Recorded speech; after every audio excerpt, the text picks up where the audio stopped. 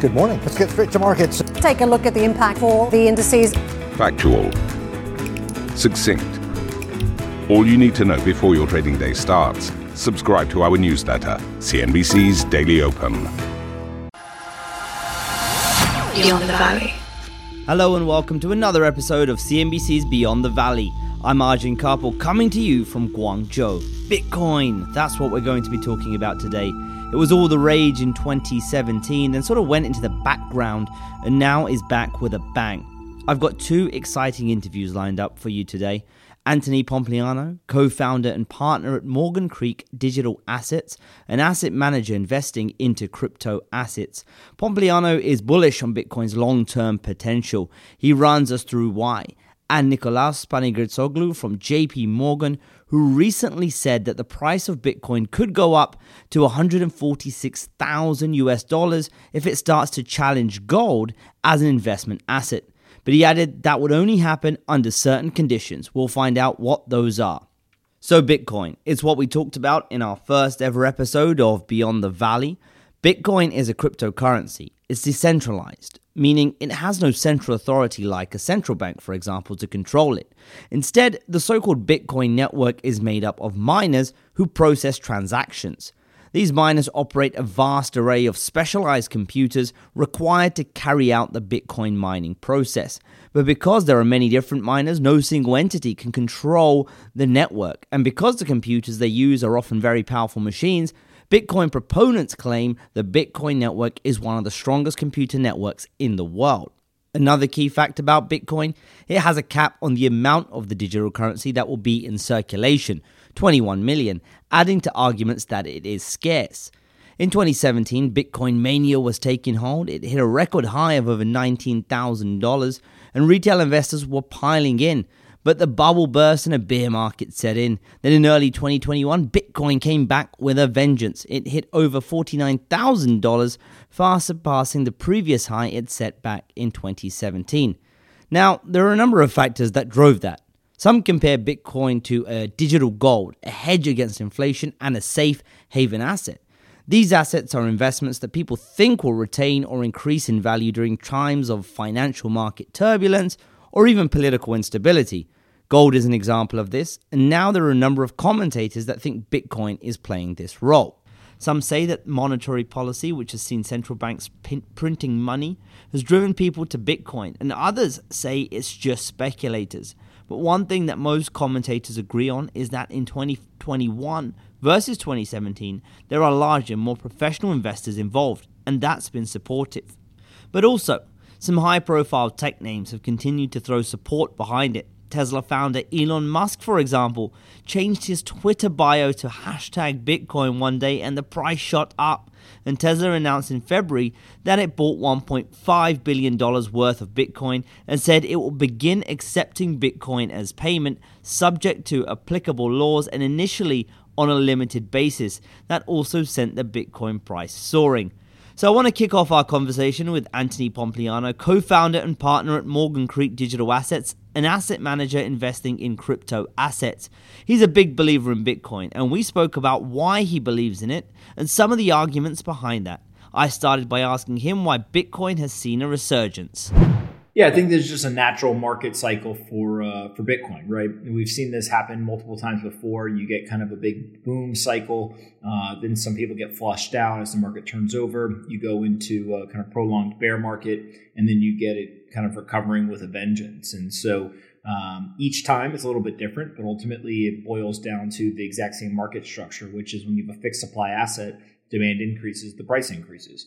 And so what we're seeing now is many institutions and some corporations coming into the market, increasing demand. Obviously, the price will go up, and I think we'll continue to see that happen through this year. And in your view, what have been some of the kind of key factors behind the recent rise? I think the biggest one has been the macro environment, right? If you kind of just look at the coronavirus pandemic caused the Fed to intervene and central banks around the world to intervene. And that was a marketing campaign. There was trillions of dollars that was printed and injected into the economy. And everyone from individuals to financial institutions and corporations ran around the world looking for the best way to protect their purchasing power. They ultimately decided that it was Bitcoin. And as that capital flowed to the asset, Bitcoin's outperformed every other store of value kind of inflation hedge asset. And I think that's only going to continue. And so, Anthony, here's a big question that I get asked a lot, and a lot of people get asked a lot, is why does Bitcoin have value? I mean, what's your view on that? What's your take? Yeah, I think that there's two main reasons, right? One is you're talking about a decentralized open digital protocol. And so the ability to have a global payment rail that allows you to transfer value between each other without the need for a middleman or the establishment is incredibly valuable. And so that kind of censorship-free, open protocol allows people to do exactly what they want to do when they want to do it in the size that they want to do it. And so I think that one, just from a qualitative standpoint, that is an incredibly valuable thing in the world. The second thing is it is backed by the strongest computing network in the world. And so one way to look at it is currently the world is putting a value of about $650 to $700 billion on the world's strongest computing network. And over time, I think that will continue to rise. But just like other commodities, computing power is now a commodity. And so when you are backed by probably the most valuable commodity in the world, computing power, you're naturally going to kind of have that inherent or intrinsic value that everyone always talks about. What about the argument that says, look, computing power is only going to improve, it's only increasing? We're talking about quantum computing as well at some point. I mean, can Bitcoin survive through those advances in computing? Yeah, I think that the advancements in any sort of technology that can be used for nefarious purposes is also met at the same time with advancements in defensive technologies as well, right? It's not just like bad actors get to continue to increase the effectiveness of their technology without a counterbalance of the defense also doing that. And so whether it's cryptography or other types of technology, you constantly see this cat and mouse game, this back and forth. And so I think that that's just kind of a natural thing that happens in markets. With that said, I also think that we have to remember that the network continues to get stronger over time, right? It's kind of a moving target in terms of the hash rate. And so that's only an ever increasing thing over a long period of time. And Anthony, I want to play devil's advocate here because there are a number of arguments as to, particularly from those on the bullish side on the Bitcoin debate as to why they are bullish on Bitcoin. And I want to run through a few of those with you. Look, one of those, of course, is the idea of scarcity, the idea that there's a 21 million Bitcoin cap. But of course, just because something is scarce, it doesn't necessarily mean it's valuable. So, in your view, where does the scarcity argument come in with Bitcoin? Yeah, well, it's a artificially capped supply. And the big difference in Bitcoin scarcity versus, let's say, something like gold is gold's scarcity is built on narrative, right? Nobody actually knows how much gold there is. Nobody knows what the circulating supply of gold is. And we actually don't even know how much gold comes out of the ground on a daily basis. With Bitcoin, we can prove every single thing. There's a verifiability to it and an auditability, meaning that we can verify it and we can audit exactly what the total supply is, 21 million Bitcoin. How many Bitcoin are coming into the circulating supply on a daily basis, 900 Bitcoin right now. And also, what is that circulating supply, about 18.6 million, but the exact number is known and provable. And so when you look at that, what you start to understand is Bitcoin is at least a 10x, if not 100x improvement on a technology like gold as a store of value. And so that scarcity is no longer derived from a narrative, but rather it is derived from the ability to prove provable scarcity. And what I ultimately believe is that provable scarcity will be deemed much more valuable by people around the world than the narrative-based scarcity that we've seen over the last couple of centuries. In theory, though, Anthony, if there is consensus in the community, this cap, in theory, could be increased, right? So the scarcity is not necessarily absolute. Yeah, of course. But, when you look at it from a sense of you'd have to get 51% of all people to agree, that have a vote, the odds of that happening are near zero, right? When there's been attempts to make changes to the code in the past, they've been rejected vehemently. And so I think that what you basically would have to do is you'd have to violate the very ethos, the very kind of structure of the asset, which I just don't see happening. I don't think anyone really sees that happening. And, it's not like, let's say, the fiat world where you just put 10 or 12 central bankers in a room and they get to make all the decisions, right? This is very much the will of the people, if you will. And again, I just don't see that happening. And it would take literally millions, if not tens of millions of people at this moment. And over time, it becomes harder and harder, right? Meaning that as there's more people on the network, it takes more people to cooperate in any sort of change, which just decreases the amount of likelihood. And then another argument, of course, made around Bitcoin is this idea that it is a form of digital gold. It's a hedge against inflation. It could potentially be a safe haven asset. But what we've seen so far is Bitcoin be quite volatile. So how does Bitcoin eventually come to play that role? Well, every asset goes through the same type of trajectory when it becomes kind of a currency that has stability to it. And so the first is you've got to be established as a store of value. That store of value, usually in the beginning, is quite volatile, right? You can imagine the first person who ever picked up gold and decided to sell it to somebody else. When that second person then turned around and sold it to somebody else, there's quite a lot of variability in what people are willing to accept for that gold and for a good or service. And so what happens over time is as more and more people come into the market, there's more liquidity. As there's more liquidity, there's more utility. As there's more utility, there's more stability in the price. And so what you get is you get kind of this evolution. You start out as a store of value. You then eventually become easier and easier to use as a medium of exchange. And then as you become easier and easier to use as a medium of exchange, you get more adoption. More of that adoption leads to more stability. And so I think we've just got to remember this is only a 12-year-old asset. But over the next kind of 2 decades, I fully expect Bitcoin to not only continue to increase in adoption, which therefore will drive a higher US dollar price over a long period of time, but also it will lead to much more stability. And we're already seeing that, right? It's more stable from a price standpoint than it used to be. So the volatility is trending down, and that trend will just continue over time.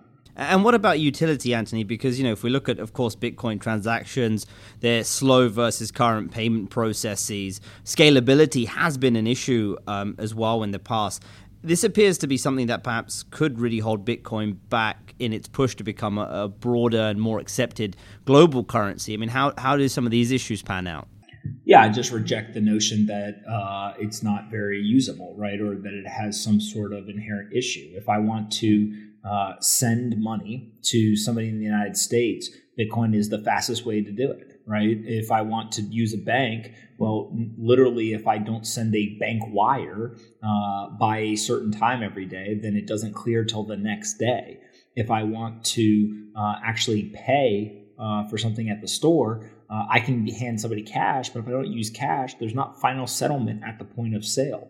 And especially if I want to send something overseas, say that I want to send money to somebody in Europe or elsewhere, it can take, anywhere between 1 to 3 days to actually settle that transaction.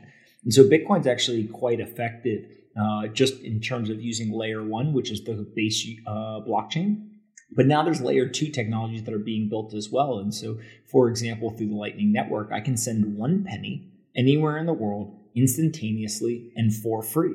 And so there's not a single technology in the legacy financial system that will allow me to send 1 penny anywhere, let alone to do it instantaneously or for free.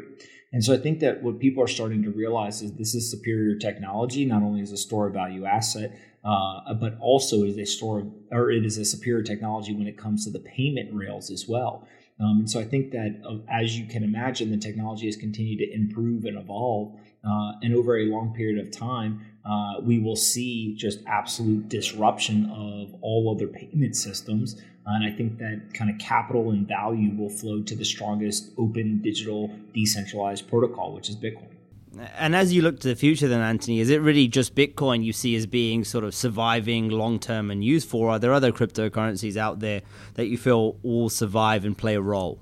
Well, there's 4 types of assets that you can own. You can own stocks, bonds, currencies, or commodities. And in the currency bucket, the kind of digital currencies, Bitcoin is by far the leader. It's not even close.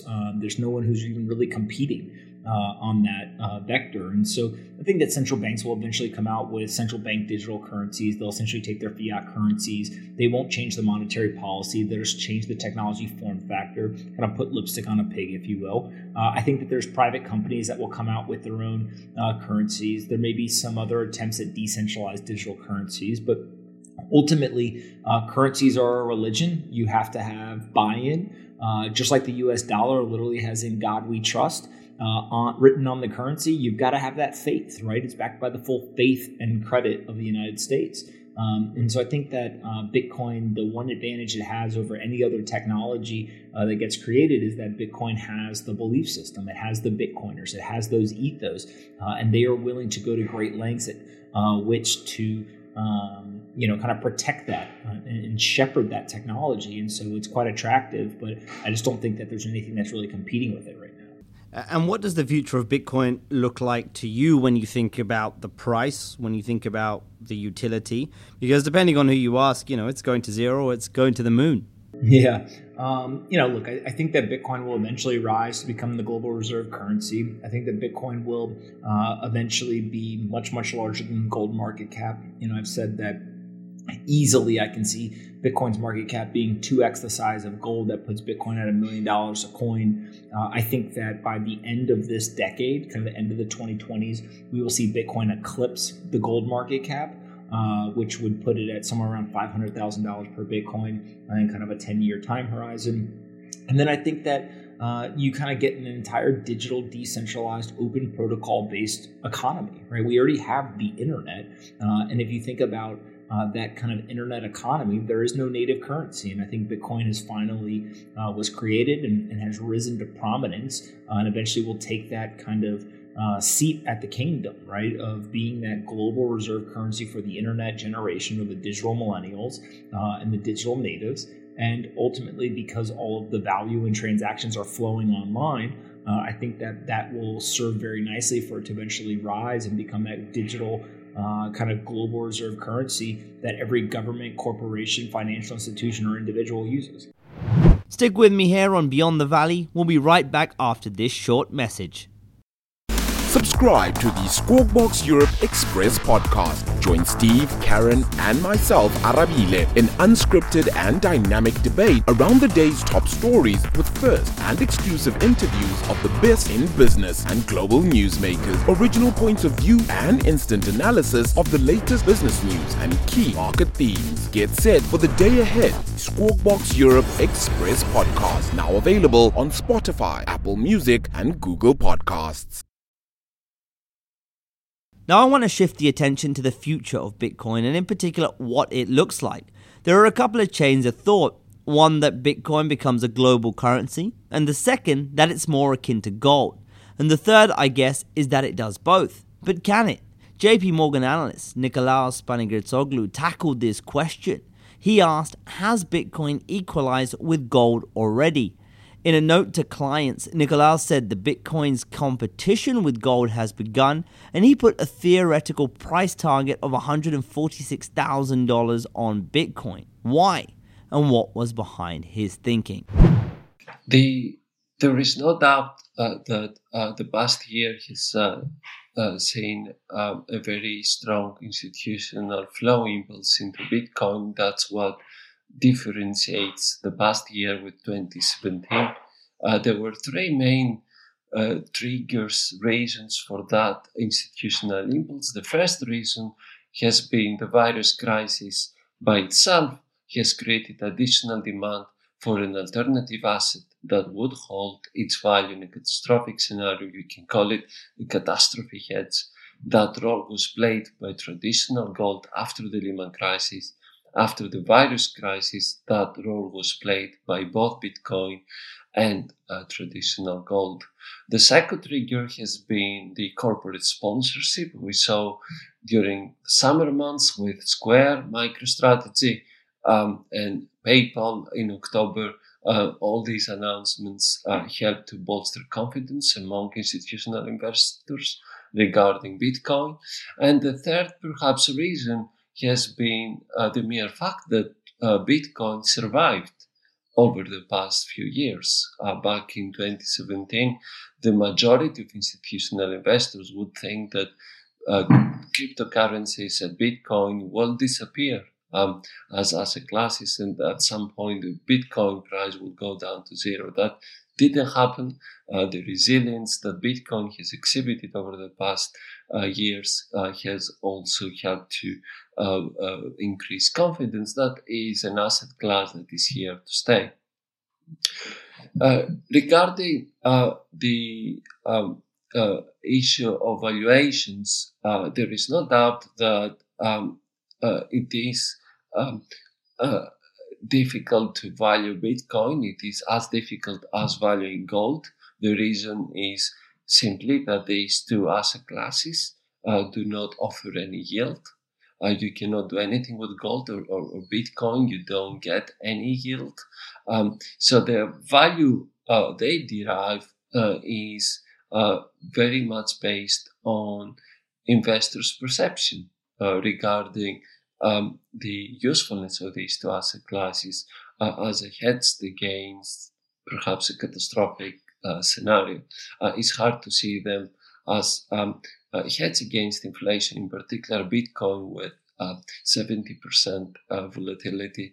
I think it's better to think of them as a hedge against a catastrophic scenario, and it's that perception that these two asset classes will hold their value in a catastrophic scenario that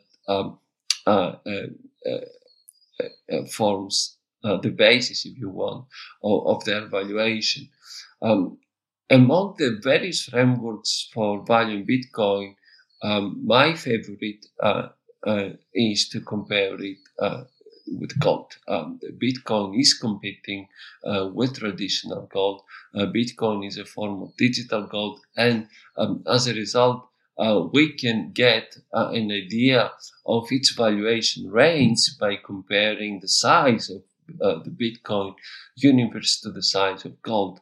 The size of gold held by the private sector for investment purposes only. And I exclude here central banks because I don't think central banks will be holding Bitcoin as a reserve asset any time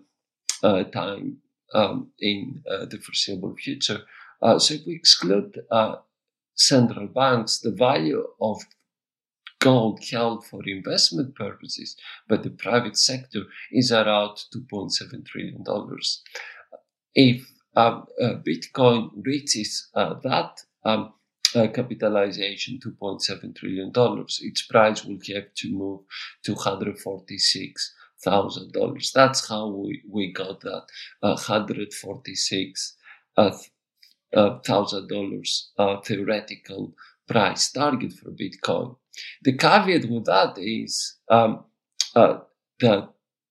the theoretical target makes sense only if the volatility of Bitcoin converges to the volatility of gold over time. The reason being that for most institutional investors, the volatility of an asset class matters, and asset classes that are very volatile consume a lot more risk capital than asset classes that are less volatile. And at the moment, Bitcoin is 5 times more volatile than gold, almost, especially when you use the Grayscale Bitcoin Trust and you compare it with the volatility of the biggest gold trust. And that big discrepancy involved in volatilities is what makes this $146,000 theoretical target for the Bitcoin prices unrealistic in the current conjuncture. In fact, adjusted for vol differences, for the fact that Bitcoin is 4 to 5 times more volatile than gold, and given that Bitcoin has a market cap of around $700 billion at the moment, multiplied by 4 to 5 times, we reach that $2.7 trillion capitalization target already at the current price of around $37,000. So in a way, vol adjusted in risk capital terms, Bitcoin has already equalized gold. And as a result, we can think of the current level as an upper bound of its valuation range, and also a level that has already, if you want, front-loaded the upside in Bitcoin towards equalizing gold.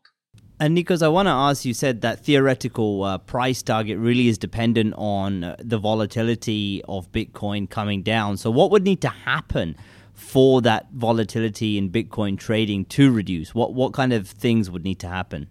I have no doubt that the key to this volatility convergence is the pace of institutional adoption. The faster the pace of institutional adoption, the quicker that convergence in volatilities will take place.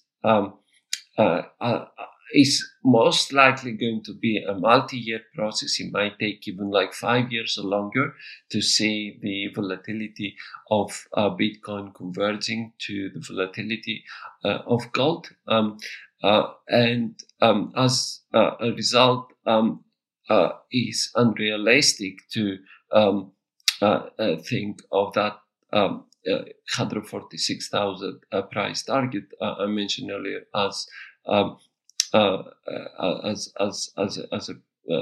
near-term price target for Bitcoin.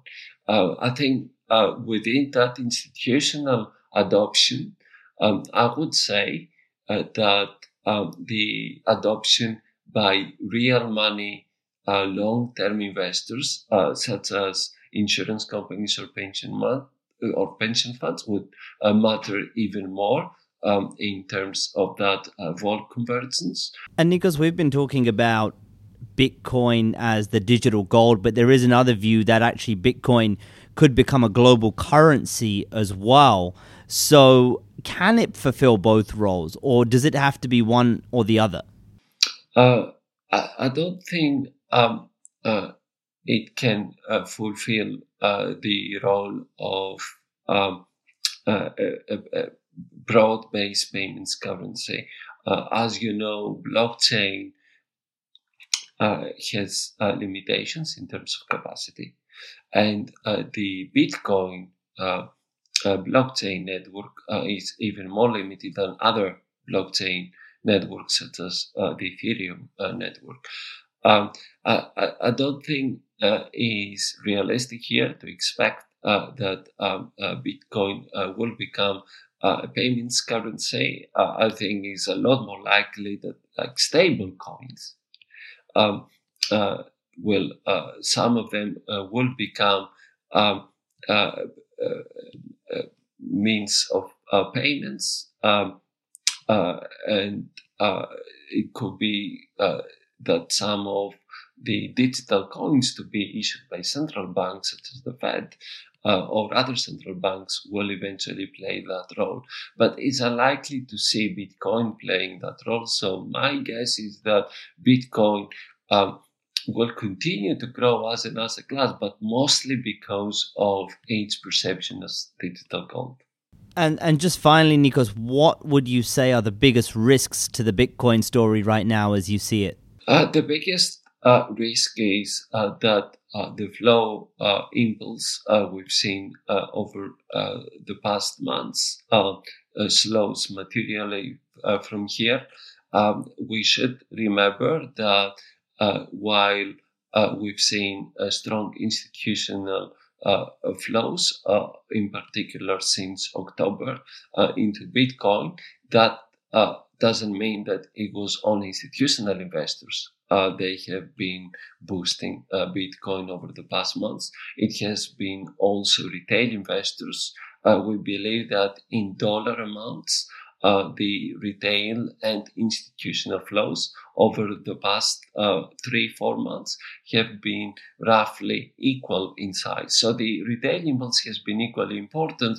And what I fear is that the US retail impulse that has been propagating to other asset classes as well, not only into Bitcoin, but also to equities, and in particular individual stocks, that has gone up to such high levels that might slow at some point over the coming months, in particular when the economies reopen, people go back to the office, they have less time to trade at home, and as a result, some of that retail impulse, flow impulse, slows from here. I think there is also a risk with institutional impulse slowing.